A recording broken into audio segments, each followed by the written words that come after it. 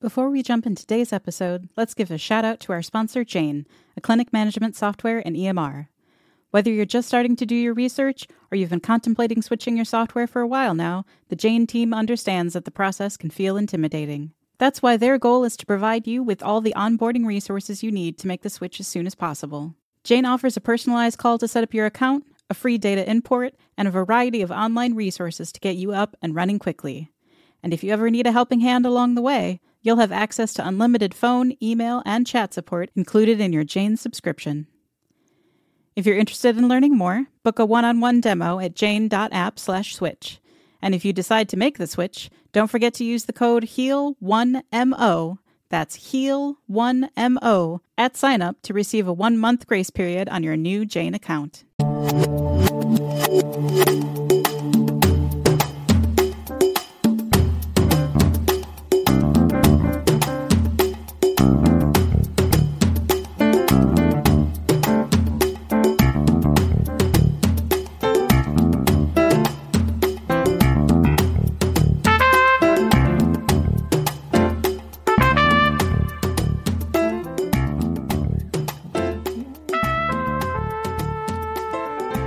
Welcome to Interdisciplinary, the healthcare podcast from HealWell. Massage therapy educators, practitioners, and positive deviants, Kathy Ryan and me, Cal Cates, will use research, science, experience, and humor to explore the broad landscape of healthcare through an interdisciplinary lens. You'll always learn something, you'll always laugh, and you'll come away not only better informed, but also with some real action steps for your own community, practice, and life. Thanks for being with us. Hey, Kathy, how's it going? Hey, happy 2021. Fingers crossed it's a kinder, gentler year. But as you mentioned earlier, it's a low bar. So yes, it is a low bar. It seems it could only be better, but we last year kept surprising us. So we'll find out. Yeah. So for those of you who are new to Heal Well podcasts, Kathy and I are doing this from the opposite coast. So I'm Cal Cates. I'm over here in the Washington, D.C. area. And Kathy, where are you coming to us from? I'm here in the northern wilds of British Columbia, Canada. Yeah. I keep telling Kathy we need to switch places, but she's not interested. So what are you going to do? So today for our inaugural episode, we're so excited to introduce to you and actually to have them introduce themselves to you. Two of our good friends from the healthcare world, a couple of nurses who work in a level 1 trauma center in a major urban area that serves a very diverse population. They have certainly been on the quote unquote front lines as we've come to know them over this last year. And we're going to open up the floor really to them. So friends, tell us a little bit about yourselves. What should we know as we get into this conversation? I'll start. My name's Lee, and I've been an ICU nurse for about 9 of my 11 years being a nurse, and I wouldn't ever do anything else. I'm in the Bedside Forever Club. Some nurses come and go. They pass through on their way to being a nurse anesthetist or being a nurse practitioner, and nope, I am. People say, "What are your goals for your career?" I say, "You're looking at them." Yeah, I'm living it. Yeah, living the dream every day.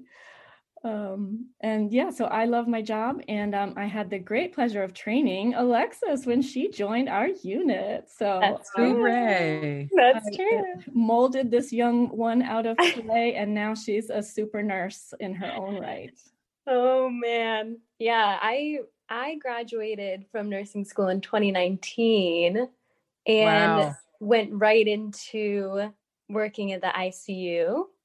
So I've been there for about 1.5 years now. And most of that has been COVID nursing, COVID ICU. Wow. So who knew? So yeah, I'm a baby ICU nurse, still learning, but I think the last year has certainly made me grow at an exponentially faster rate in my confidence and skill than I probably would have otherwise. So I feel like an older ICU nurse than I am. I bet. Yeah. And one of those experiences that maybe you wouldn't like sign up for, but you're like, oh, now that that's happened, I'm glad that I have that experience. Yeah, definitely has been interesting. Yeah. So I think a lot of our listeners fall on the side of, I can't even believe we have to say this, but believing in COVID. But there are a lot of people who don't still, or who sort of think it's overblown. And I mean, I feel like I want to ask you both, like, what is it like when you go to work where it is very real, and then you go out in the world where people are not wearing masks, or who are hanging out in bars, or like doing the things that will lead to you taking care of them, quite probably. Mm-hmm, mm-hmm. I used to get so worked up. I used to get so fired up, and every time I saw somebody, it felt like a personal slap in my face, and I took it so personally. But I've had to sort of mellow out over the past year and just realize that we can only do what we can do. I've channeled some of my frustration and rage and personal anxiety into trying to be a peer educator on the platform of Facebook, Wow. which is a thankless task, but I feel a secular calling to it, if you will, to make my own posts educational or humorous or sad. But then also there's a Facebook group for my small city about neighbors helping each other through COVID.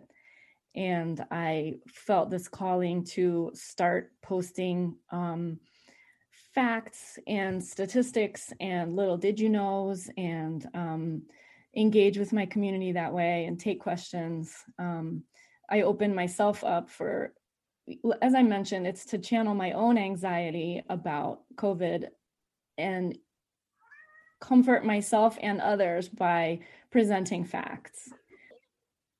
I was just going to say, I feel very similarly to Lee. It's interesting because obviously COVID is something new to everyone. So the education aspect, it's almost to a point where you wouldn't know unless you were there, So especially in the beginning, I think everyone kind of thought of it as something that only affects immunocompromised people, only affects older people, only affects X, Y, and Z. And therefore, like, even my friends, even some of my family had the mindset of, well, it's not going to affect me. And even if I get it, I'm going to be okay. And only through working in the ICU and seeing what we see, am I able to kind of correct that and say, it can affect everyone.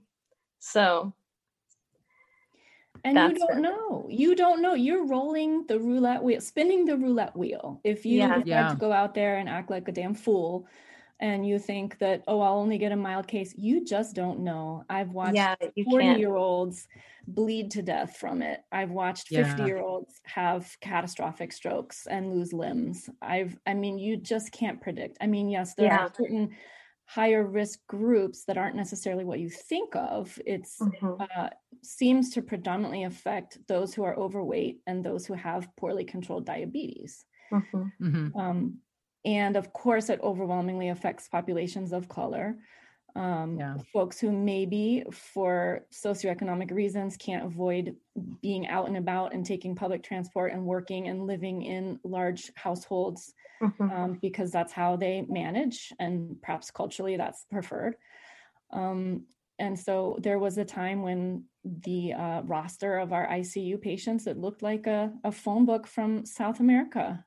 I believe we had 11 beds filled with 11 Latino patients. COVID positive. Yeah. Right. COVID positive. Yeah. We looked at each other and said, this is not a coincidence. This is what's happening. So that's been, and then of course, communities of color have less health information geared toward them perhaps, and also maybe less able to kind of understand some of the information, not always, of course, I'm making a huge generalization, but, and then there may be some very real resistance to public health information because of terrible history that our country has. doing awful things to people of color. And, yeah. We at our hospital, we take all comers. We don't ask any questions. Yeah. We get the guy from the dumpster out behind Safeway. We get the we get, we get black, everything brown, in between, white, all in between. We get dignitaries and everything in between. So I can't say our hospital doesn't. Many parts of healthcare have a ways to go before they treat everyone with equality. But I will just say, in our ICU, I have not seen any difference. Everyone gets excellent care, but also everyone suffers the same. Yeah. Do you find, how's the, I think about the additional challenge of not having visitors or having very limited visitors, and people who maybe have limited English proficiency or no English proficiency. And how do you guys handle, I mean, these are, I imagine you've been having incredibly intense, intimate conversations. I mean, that's not completely strange for the ICU, but kind of nonstop-ish. And how are you guys, how do you deal with that? We'll be right back. Do you want to change the world? So do we. Join Healwell this September in Arlington, Virginia, when we host the event to remember. There will be classes and conversations. There will be old friends and new ones. And yes, there will be dancing. Come to Healwell Homecoming, and let's keep this ball rolling.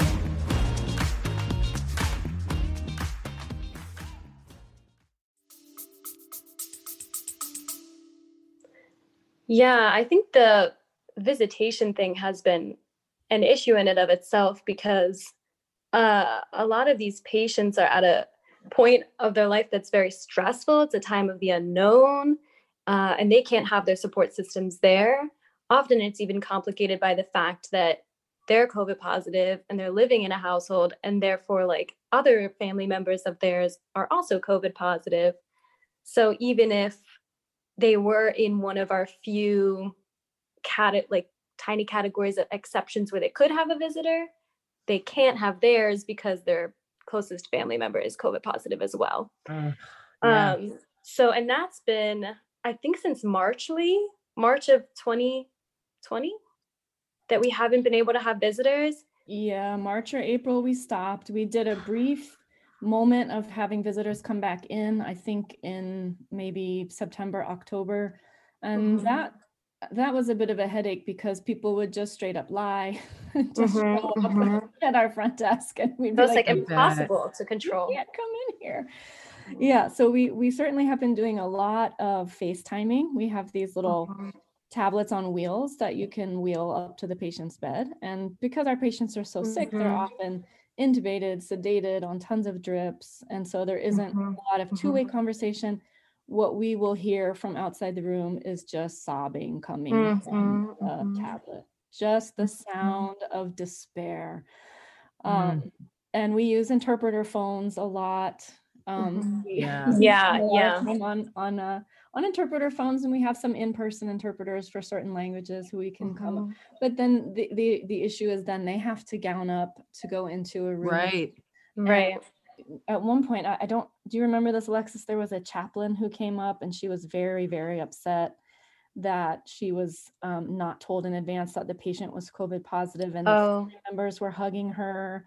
Wow. Realized, so she was providing the support that she is called to provide, both literally and kind of felt a little bit surprised, like we sprung this on her. But, and the poor COVID loves crying. It loves tears and saliva and snot. Right. Wow. So that's an interdisciplinary thing that's been interesting for us. Other services like the interpreters and the chaplain. Spiritual care. I know that the linens people won't go in the rooms to pull out the linens of the COVID.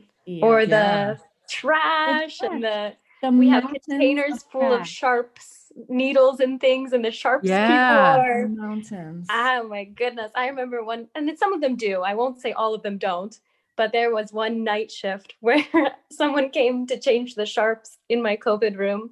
And I had just spent probably 3 hours in there putting in certain venous access into the patient so we could give him more potent medications. And, you're spending 3 hours in there. You can hardly see, you can hardly breathe, you're sweating. I get my gown off and he asked me to go in for him to get him the sharp. And I said, sir, why can you not go in? And he said to me, I'm scared. Oh, that's what he said. And so what'd you say? This was peak COVID.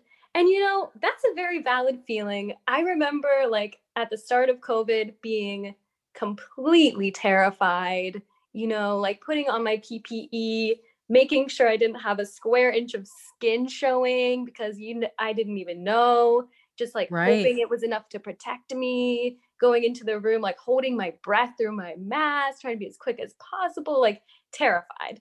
So I get that, and I don't know where he was coming from, but in the moment I just pretty much laughed. And I was like, I'm sorry, sir. You're terrified and that's preventing you from going in. Come on. For 15 seconds? Yeah, for 3 seconds to grab a box. I just stood in there for 3 hours. Please, come on. Yeah, I had a little so bad. I had a little mini tantrum the other night when the trash person asked me to go in and pull my trash can out. And again, I had just come out and I was like, no, sorry. No. I do too many other people's jobs for them. You're going to have to do yours. I'm terribly sorry. I wonder. Go ahead, Alexis. I was just going to say it can become a frustrating trend somehow. And I don't, we might be biased, but I feel like it has been a trend that the amount of exposures, going into and out of rooms, has fallen heavily on nursing in ways that, maybe my respiratory therapist is busy in another room. And so she tells me on the walkie-talkie to go and alter the ventilator settings for her. That's me going in again, or taking out the trash, or grabbing the bin, or even in the beginning of COVID, there was this unspoken rule amongst nurse practitioners or APCs, our doctors, even attendings, that they wouldn't go into the room to assess the patient. They would, or maybe they would once a shift, they were able to limit their exposure and base the day's care off of our assessments, Right. And that was something else to me. Now that did improve over time. I think enough of us, stood up for ourselves and said, you've got to go in your room and assess your patient. But that was frustrating and crazy to me. Mm-hmm. But those were the good old days when we got one mask per entry to the room. Even still, that's so true. Wanton now. I can remember throwing that mask away and being like, whoop, bye-bye. Now it was freeing. We used to get a new face shield, a new mask every time, a new face shield every time. We were provided with head coverings and shoe coverings. Wow. I don't even know how long that lasted, but it wasn't long. Oh no. Now we preserve and conserve our PPE. We get one mask per week. One face shield per week, or your own goggles. You get these Bill Nye the Science Guy goggles that we're supposed to wear over because the issue is you can catch COVID through your eyeballs. Sure. So you don't want any splashing or any breathing into the eyeball area. So someone threw away my goggles. No. At the end of the week, you throw away your PPE bag. You get a goodie bag and you write your name on it. like it's Okay. you know, like it's a party, and you know, you have your Yeah. gift bag and whatever. But Everyone people will- decorates them. Worst party ever. That's just wrong. A COVID goodie bag. I'm sorry, Goodie but Goodie bag. It is. you know, your oh, goggles, your mask, and your thing. And then at the end of the week, you know, people start getting frustrated. They're stacked everywhere. And it's just like the COVID germs are everywhere and people throw them away. And oh, well, out went the goggles. But the good news is, and how is this good news? But it is, I had COVID myself over the summer. And not only did I keep the antibodies well into the fall, but then we both got our first round of vaccines. Woo woo. We are Yes. super excited. So I actually have less personal anxiety because been there, done that. Yeah. Been there, done that. Now- Have the antibodies as a souvenir.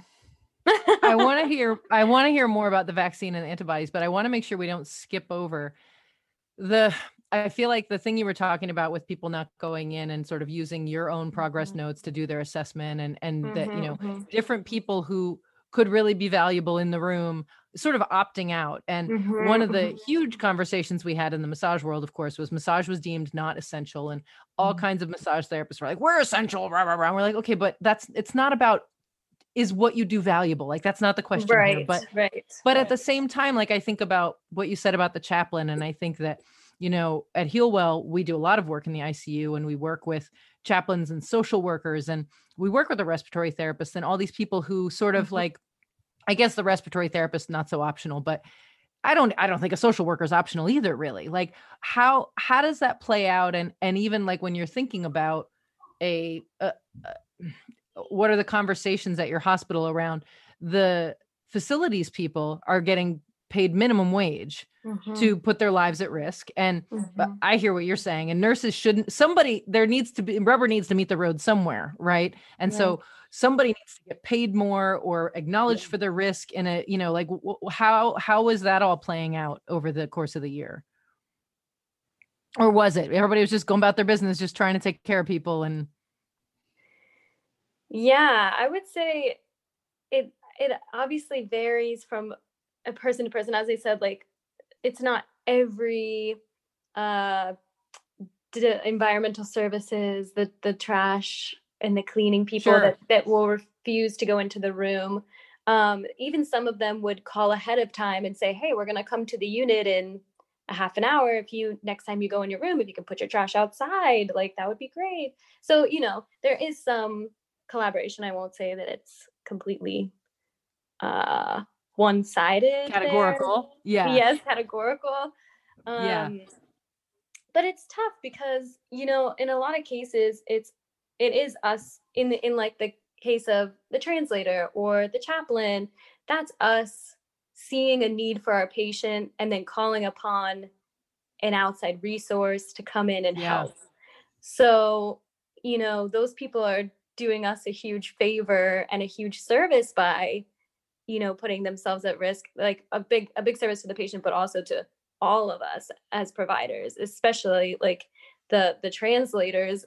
I mean, we could not do what we do if we can't communicate. Exactly. So, and it's not even just nursing, it's like the doctors utilize that service as well. So I even think just throughout the year it's become better. They've, even in the beginning, like the x-ray, the people that would come to take x-rays of our patient and all of them, we were teaching them at the bedside. They'd have to come into the COVID room.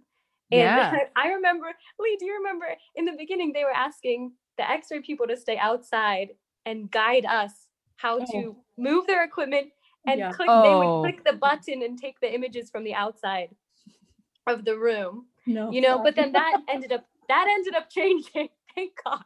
But that was the initial thought process of how they were gonna, you know. So anyway, that ended up changing. But I remember us teaching them how to apply their PPE. I'm not sure if they were trained or didn't get to practice, but they would come and they have a huge machine they have to maneuver. I don't envy them that. Then clean after each, you know, interaction with a patient, a COVID patient in particular. But I remember they'll just leave the door open. And it's a negative pressure room, so you need to keep that door closed. We don't want the COVID germs blowing around. And then they'll, you know, walk out of the room with their gown on because they forgot something and you're kind of like, no, please. Oh. No. Yeah. Or stopping them because you see them in the room without goggles and you're like, hey, can I grab you a face shield? Or, so, all that has improved because everyone knows now there's better education. I think even within the departments, they're educating their staff better, but yeah, all these disciplines coming in, it's their job to do their job. They have to come be a translator, they have to come be a chaplain, they have to come take an x-ray. So it's like in their job description, but COVID changed all of that. COVID changed everything. Everyone's normal. Everyone's normal changed. I remember one of the patient care techs who's like a nurse's aide who goes and helps with bathing or something like that. One of them asked me, so what about us? Do we go in COVID rooms? I say, yes, honey, your job did not change, only your outfit. Yeah, we've all gotta adapt. And then as to like the DES environmental services they're getting minimum wage and having to, go in and do that. Like it just is how it is. They're heroes. Even without COVID, we couldn't run our hospital without them. We could not. Yeah. They are amazing and do, a very important work for patients and for us. And I don't think they got paid enough before COVID, and now risk their life for what, Right. They're still essential. So now, did you guys notice any? Go ahead, Kathy. Yeah, just one of the questions that I have is a couple parts to it here. You're both ICU nurses, so highly educated, probably some of the best trained nurses out there for sure. Was there anything in your education and training that prepared you for a pandemic? And then the second part of that question is, as a result of all of this, is there something for you that you see this has got to change going forward? We cannot continue in this way, just with or without COVID. Going forward, we've got to change this in healthcare. Great questions. Wow, Kathy. What did we learn in our training about pandemic? This thing in 1918, this flu, we kind of touched on that, and we practiced putting on gloves. Yeah, glove application. Oh, gloves! How cute! An applicable skill. Gloves and a gown, right? I think I put on an N95 one time during nursing school, and was like, "Oh, that's cute. I'll never have a TB patient." Wow. And every year they fit you for them, and you're like, maybe I taste that thing they're asking me if I can taste through my mask, but it'll never matter. It doesn't matter. I'm not gonna get TB. And now, guess what? That's my best friend. I put that sucker on. What's got to change? Nurses have to be valued and paid appropriately. Staffing has to be safe and equitable.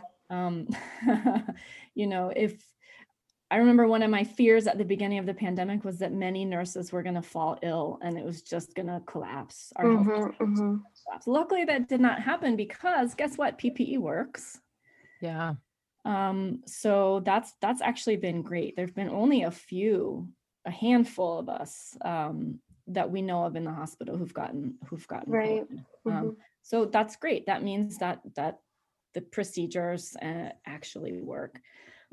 But nurses do need to be valued, and we have trouble keeping nurses because they vote with their feet.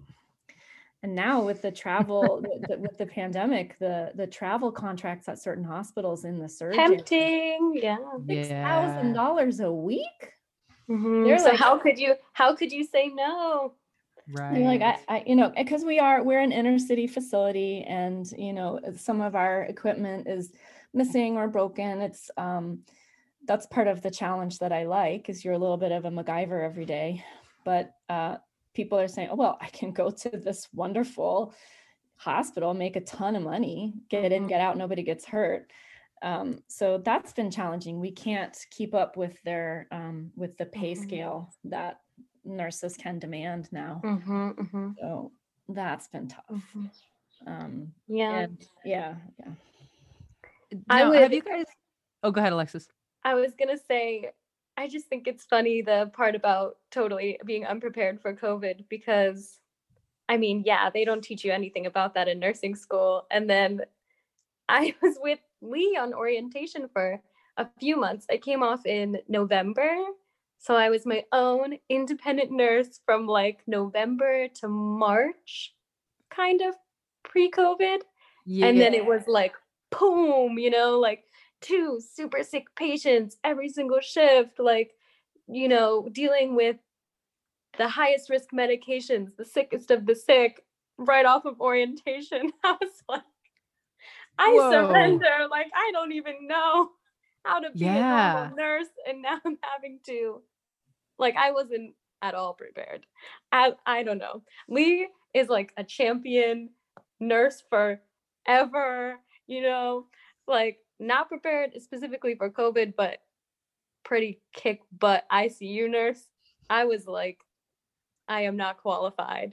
I am a faker. I'm a warm body, and that's all that matters. No way, because we just presented you with this incredible mountain to climb and you just hopped right up it. I mean, watching you grow as a nurse has just been one of my true happinesses. Everyone gets excited when they see you on the schedule, and you're a nurse leader even at your young age. So I mean, I would imagine it's like individuals in the military who are plopped down into the middle of a war zone, nursing, you know, with limited supplies, and it's like a crash course in how to be on top of your game with, you know, having to be MacGyver with the smallest amount of tools to be able to do your job. So on one hand, Alexis, I can see how the value of that for you going forward as a nurse, that, man, you've just gotten decades worth of experience in a very concentrated amount of time. On the other hand, I, as a person myself, you know, I think about if I had been plopped down in that, I may have started running. Right. You know, okay, I'm gonna think of a career change here. You know, there's part of me that's like, man, I don't know if I would have had what it takes to, you know, feet right to the fire like that. Yeah. I remember, I mean, this goes along with what Lee was talking about earlier with what needs to change. But, you know, as more and more people were getting sick, the census of our hospital, the amount of people coming in was increasing and increasing. And as she said, the amount of staff was decreasing and decreasing. So in order to incentivize the nurses that we had to pick up more shifts, they did pandemic pay is what they called it, which was like an added bonus amount of money if you picked up a certain amount of shifts. So in the peak COVID times, I think I picked up 10 straight weeks of overtime, working like 4, 5, 12-hour shifts a week, many weeks. And, you know, it was all, you know, sometimes both my patients died on my shift, days back to back, like taxing emotionally, physically, mentally, like everything taxing. And I made it through 6 weeks, keeping my sanity, quote unquote. And then I remember on the 7th week, I was laying on the couch and my husband was laying on the other couch. And we were like watching TV. It was my one day off before going back for another like 4 shifts in a row. All he said was, "Do you want me to make you hot chocolate?" And I bawled my eyes out. Then I started having a full-blown panic attack. And he was like, "What's happening?" Couldn't breathe. I was like hyperventilating. He had to walk me out on the balcony so I could like catch my breath. I was like dizzy. I was about to fall over. And then it was like a introspective moment of just like the whole past 6 straight weeks of overtime all hit me at one moment of I have to go back and do it again. Like, you know, it just like realizing that every day off, being like trying to get enough rest and get enough, you know, joy in and get enough to boost yourself up to go in again and do it again. Yeah. For X amount of days straight. Nurse burnout is no joke. No joke. And this does fall predominantly on young people without children. I think, or who have excellent, childcare. I mean, my husband's also essential, so he has to go into the office. So I couldn't pick up that much overtime because guess what? The kids don't have any place to go. Right. Yeah. So I was like, Right. and then I had this sort of guilt that I wasn't there. I was only doing my 2 shifts per week. But with the understanding that I had to also, our schools just abandoned us in the spring. School shut down and there really wasn't anything done in our particular county. So I just then suddenly had to educate these little people, and then so I switched to working weekends. So I was Monday through Friday teacher. My husband was a champion also. Our children go to language and culture school on the weekends. So he would do that with them and teach them at night, coach them for their lessons. And then, I would go in Saturday, Sunday to the ICU. So that was tiring in its own right. But yeah, I had this sort of guilt that I wasn't with my fellow soldiers. I wasn't fighting alongside them as hard. But I don't know. Somehow we made it through the worst of it. We're having like a little mini surge now. We have half the total number of COVID patients that we did in the spring currently. So our big total in the spring was 190. Wow. And currently we have 90 to 100. But of course, in the spring, we also canceled all non-elective, all non-emergent surgeries. Right. And now, because our hospital system lost so much money, we're like, actually, we have to keep going. We have to serve our population as well, right? People still need brain surgery and heart surgery. Right. So we have not slowed down any of our core services now with this winter surge. So wow, we're still very busy. Yeah. So as you guys, I mean, thinking about the way, I mean, it sounds like nurses, I mean, I've always I have like an existential crush on nurses in a very broad sense. Like I just love nurses. And but I feel like this pandemic has really been a place where you guys really have, like, you look around and everybody's scattered. And I wonder, I think it's really easy to sort of take regular for granted. And coming back to kind of the interdisciplinary thread, when you think about how having reliable arrival of the respiratory therapist and knowing you can call the social worker and the chaplain and all the different disciplines who support you so that you can quote unquote just nurse, and how much different it's been kind of being all of those things. And does it increase your appreciation for the interdisciplinary nature of care? Does it point to you about how much better it even needs to be? Like, because it wasn't ideal in the before times, but there's definitely, we could do a lot more. And do you feel one of our things at Heal Well is we really feel like part of the way to move healthcare forward is to have disciplines training together. And when you have, for instance, nurses and physicians or nurse practitioners and, respiratory therapists learning together, when they find themselves in the field, quote unquote, they understand each other's jobs differently. And it seems that there will be less of an opportunity for that kind of being overlooked or misunderstood, or kind of more opportunities for collaboration and better care. Like, where do you see what you've learned through this and kind of losing that interdisciplinary aspect? Do you see that as something you want to work on in the future? How does it all play into your understanding of how you get to be a nurse? Man, all I can think of is that we used to do these things called interdisciplinary rounds, where you'd get everyone in the room. It'd be the RT and the doc and the nutritionist and the pharmacist and everyone, and we're not allowed that many people in a room altogether. So that fell by the wayside. So we got to pick that. That was our best opportunity for collaboration. Truly was every morning or most days, right? We'd do those. Yeah. And really have everyone touch base from all sides. And I hope, I wish that that we would collaborate more with massage therapists and other practitioners like Reiki. They used to offer that. I think both for the staff and the patients, it's been such a stressful time that it would be great Mm-hmm. to pull in some caring for the caregiver.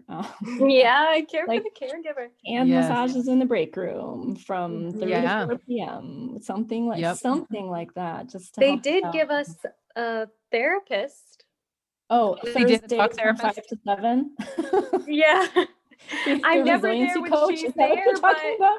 I'm never there when I'm she's never there, but there. she is there for us. That Well- is new. Well, that's They good did to add that. know. It's interesting. We can never, before COVID, we could never get hospitals to spend money to have us come in to work with the staff. And we've definitely gotten some contracts during COVID where hospitals are like, oh my gosh, like we have to take care of our nurses basically. And the first of those programs that we did, those nurses also had a therapist that they could see if they wanted. And so they got massages, and I believe it was 3 separate nurses later that day went into the therapist and said, oh my God, I had no idea how much I was holding, how sad I was. Yeah. I mean, we were like their cup of Wow. hot chocolate, where like it was the moment where someone was nice to you and you were like, no, don't be nice to me. I'm just going to crumble. Yes. Yeah. You can't handle. You don't can't see it handle coming. Yeah. Oh my gosh. Yeah, but in terms of an eye-opening experience, like very, very eye-opening in terms of increasing my appreciation for all of those different services and departments that, yeah, like in the beginning, we were really, really feeling the weight of not having them be able to do what they normally do in the way that they normally did it.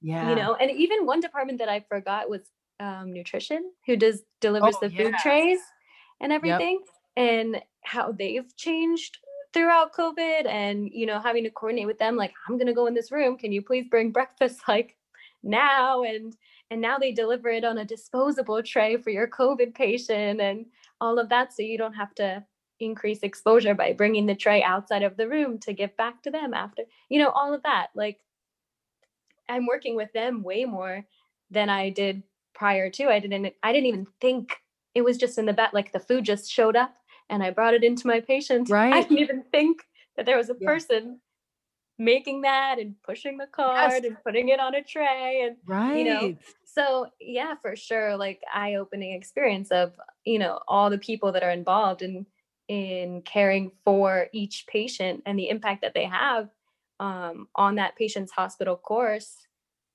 and you don't even think about it, Right. very Absolutely. crazy to think about.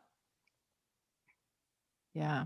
Humbling. Yeah. Everybody feels essential suddenly. Humbling. Right. Like, yeah. yeah. Well, we can only hope that part of the experience that we're all having as a result of COVID is one that elevates our humanity, and our consideration for one another, whether it be at the grocery store or, working the various services within the hospital, not only direct patient care, but all of those supportive services. There's human beings with stories. And I think that's part of what I think is really important about this podcast is we're hearing some of your personal stories about what this journey has been like for you. We kind of joked at the beginning about COVID being a real thing, but, certainly I've had people in my practice, what's everybody about all of this? And I'm like, it's a real thing. And I think for me, because I had someone close to me, someone that's a family member, not living close to me, that got COVID in the early days of this. Fortunately, all went well. They recovered at home, but it made it very real, very fast for me. And I'm glad that it did. I'm a science nerd, so I think I would have been, on board with the realness of it anyway. And Cal would have gotten me there really quick if I hadn't been. That's right. But I think it's really important that we are hearing these stories. I think this is what's going to resonate for people. Lee talking about, hey, I had COVID. you know, this is what has happened for me. And then Alexis, for you to talk about the hot chocolate, the realness of we go, go, go, go, go. And then when there's a moment to exhale, boom, that's when it hits us, you know, and like Cal, you know, I'll say it online. I love nurses deeply. Literally, my mom was in nursing. Two of her sisters were in nursing. So of course there's that biased, very personal relationship with nursing. So deep, profound respect for nurses and all that you do and what you face in a day. You know, and you're human beings that have stories.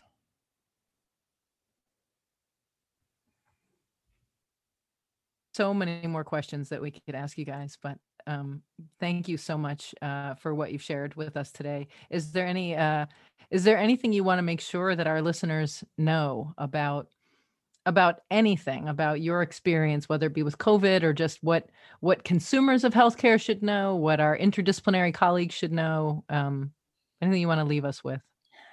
Take care of yourself so that we can take care of you better. You know, we're not out of the woods yet, but the end is potentially in sight with COVID, because the vaccine, I mean, when I went to get my vaccine, the mood in that room was it was a party. There was optimism and joy, and that was the first time in many months that I had felt a room so filled with joy, and people were not suspicious of each other, like, you're sitting too close to me. It was like, no, we're all here because this is awesome. Right. Yeah. So, you know, for the moment, continue doing what you're doing, mask up, distance, wash them hands, get in line for the vaccine, get whichever one is offered to you first, as long as there's no contraindication, but check with your doctor or healthcare provider. But get it, because the more of us who get it, the quicker we can get back to normal. Or hopefully the new normal. I hope something better. Something better than this. I hope this will, as you mentioned, cause us to appreciate our humanity and treat each other more nicely and elevate the human condition, because we did learn something. I hope people have learned something from this. Yes.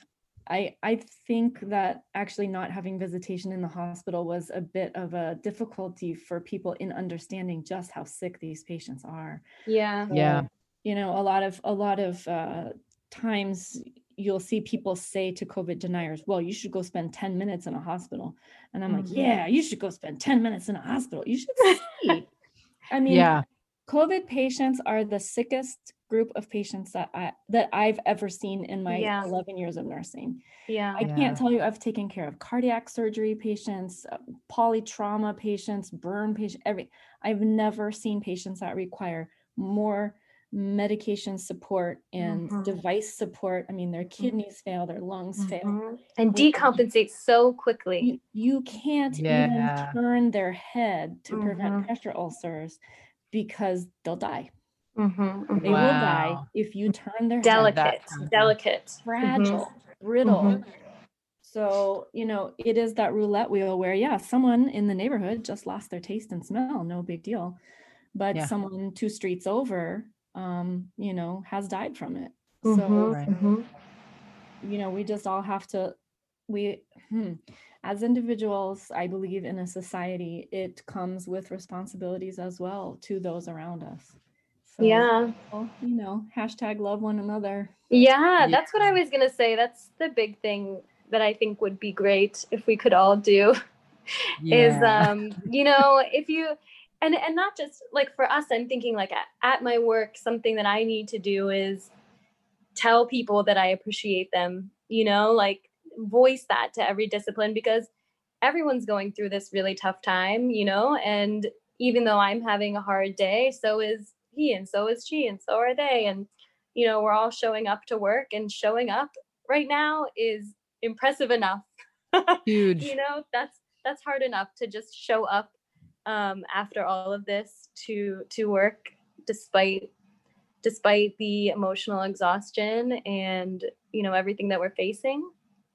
So I would say to suggest that, you know, for all the disciplines, everyone that's working with people from different disciplines to express gratitude and show it and mean it, that you do recognize everyone's hard work and appreciate that. And you could say the same for people out and about in the world, you know, not working in maybe a hospital setting or healthcare setting, but just treating everyone with grace right now, because it can be hard, I think, when you see a select few kind of going against maybe what you think they should be doing. And, you know, I, as Lee said, I used to take that personally, like take it as kind of, you know, a slap in the face. So yeah, I guess Alexis, I have to ask. Suggest. I have to ask, are you Canadian? Because that was just so kind and gracious the way that. Oh, see, Kathy thinks only Canadians can be kind. I'm not Canadian, but I came from a family that was really nice. So I've been trained to kind of censor myself. Lee knows what we're doing here today. I know. Yeah, so I don't know. I take people wearing masks as a great show of kindness and gratitude towards healthcare providers everywhere. Yeah. Be kind, wear a mask. Be kind, that's that's the name of the game. That's right. And wash your hands. And what? And that's there's a light at the end of the tunnel. Right. I really do see it. I really do have high hopes for fall 2021, where we might be able to meet for the holidays. We might have schools in full session. It is very possible that it could be. Yeah. So cling to it, baby. Cling to the We will hope. I have enjoyed turning that corner in my mind, whether or not whether or not we can actually get there. It at least gives me something, a goal to aim for and focus on. Yes. I have enjoyed clinging to that hope as well. Right. And I mean, I'm going to keep on keeping on with my Facebook educating and my echo chamber. No, really. But no, there are some more suspicious folks on there, and I've had some run-ins with some and some very productive dialogue with some others. So I think that a little education goes a long way, and people are very interested to hear from healthcare providers. Anyone can be a Google expert or, I read a bunch of articles, but I think it helps to hear from people on the front lines who've actually lived it. And I'm like, it's not fake, dude. This is legit. If there's anyone to believe, it's me, please. I'm not exaggerating. What would I gain by pretending my life is horrible and people are dying all around me? You think I find that entertaining? No, I don't. Yeah. Well, thank you both. We pay you handsomely, and that is to say that because I forgot our early pun in our episode, I'm going to share with you a nurse pun now. That maybe you already have heard, but what did the nurse say when she found a rectal thermometer in her pocket? Where the heck's my pen? Damn it, some asshole has my pen. Some asshole has my pen. So on that note, we will wrap our first episode of our new venture, Interdisciplinary, the healthcare podcast from Heal Well. Thank you both for being with us, and thank you all for joining us. Go like us on the social media and all the places, the Facebook and the Twitter and the Spreaker and the places that you get your podcasts. Kathy, Ryan, as always, thank you for being my co-pilot. Thank you, my friend. And thank you, Lee and Alexis, for taking care of people's loved ones. We appreciate what you do. And I'm making a bold statement, massage therapists love nurses. It's a mutual. We're there for you. Well, thank you. And we're here for you too. And let's collaborate more and more in the future. Yes, please. And thank you for having us on the show. Yeah, it's been a pleasure. You guys. Happy New Year. Happy New Year. Happy New Year.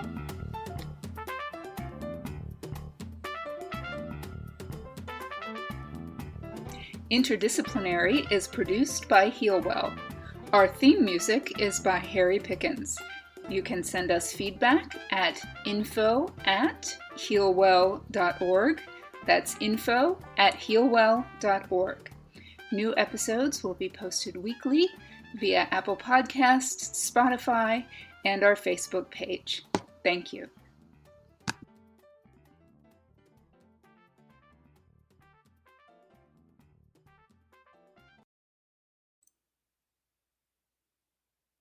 If you enjoy Interdisciplinary, you should check out HealWell's new show, The Rub, a podcast about massage therapy. You can click the link in the show notes or find The Rub wherever you listen to podcasts. See you there.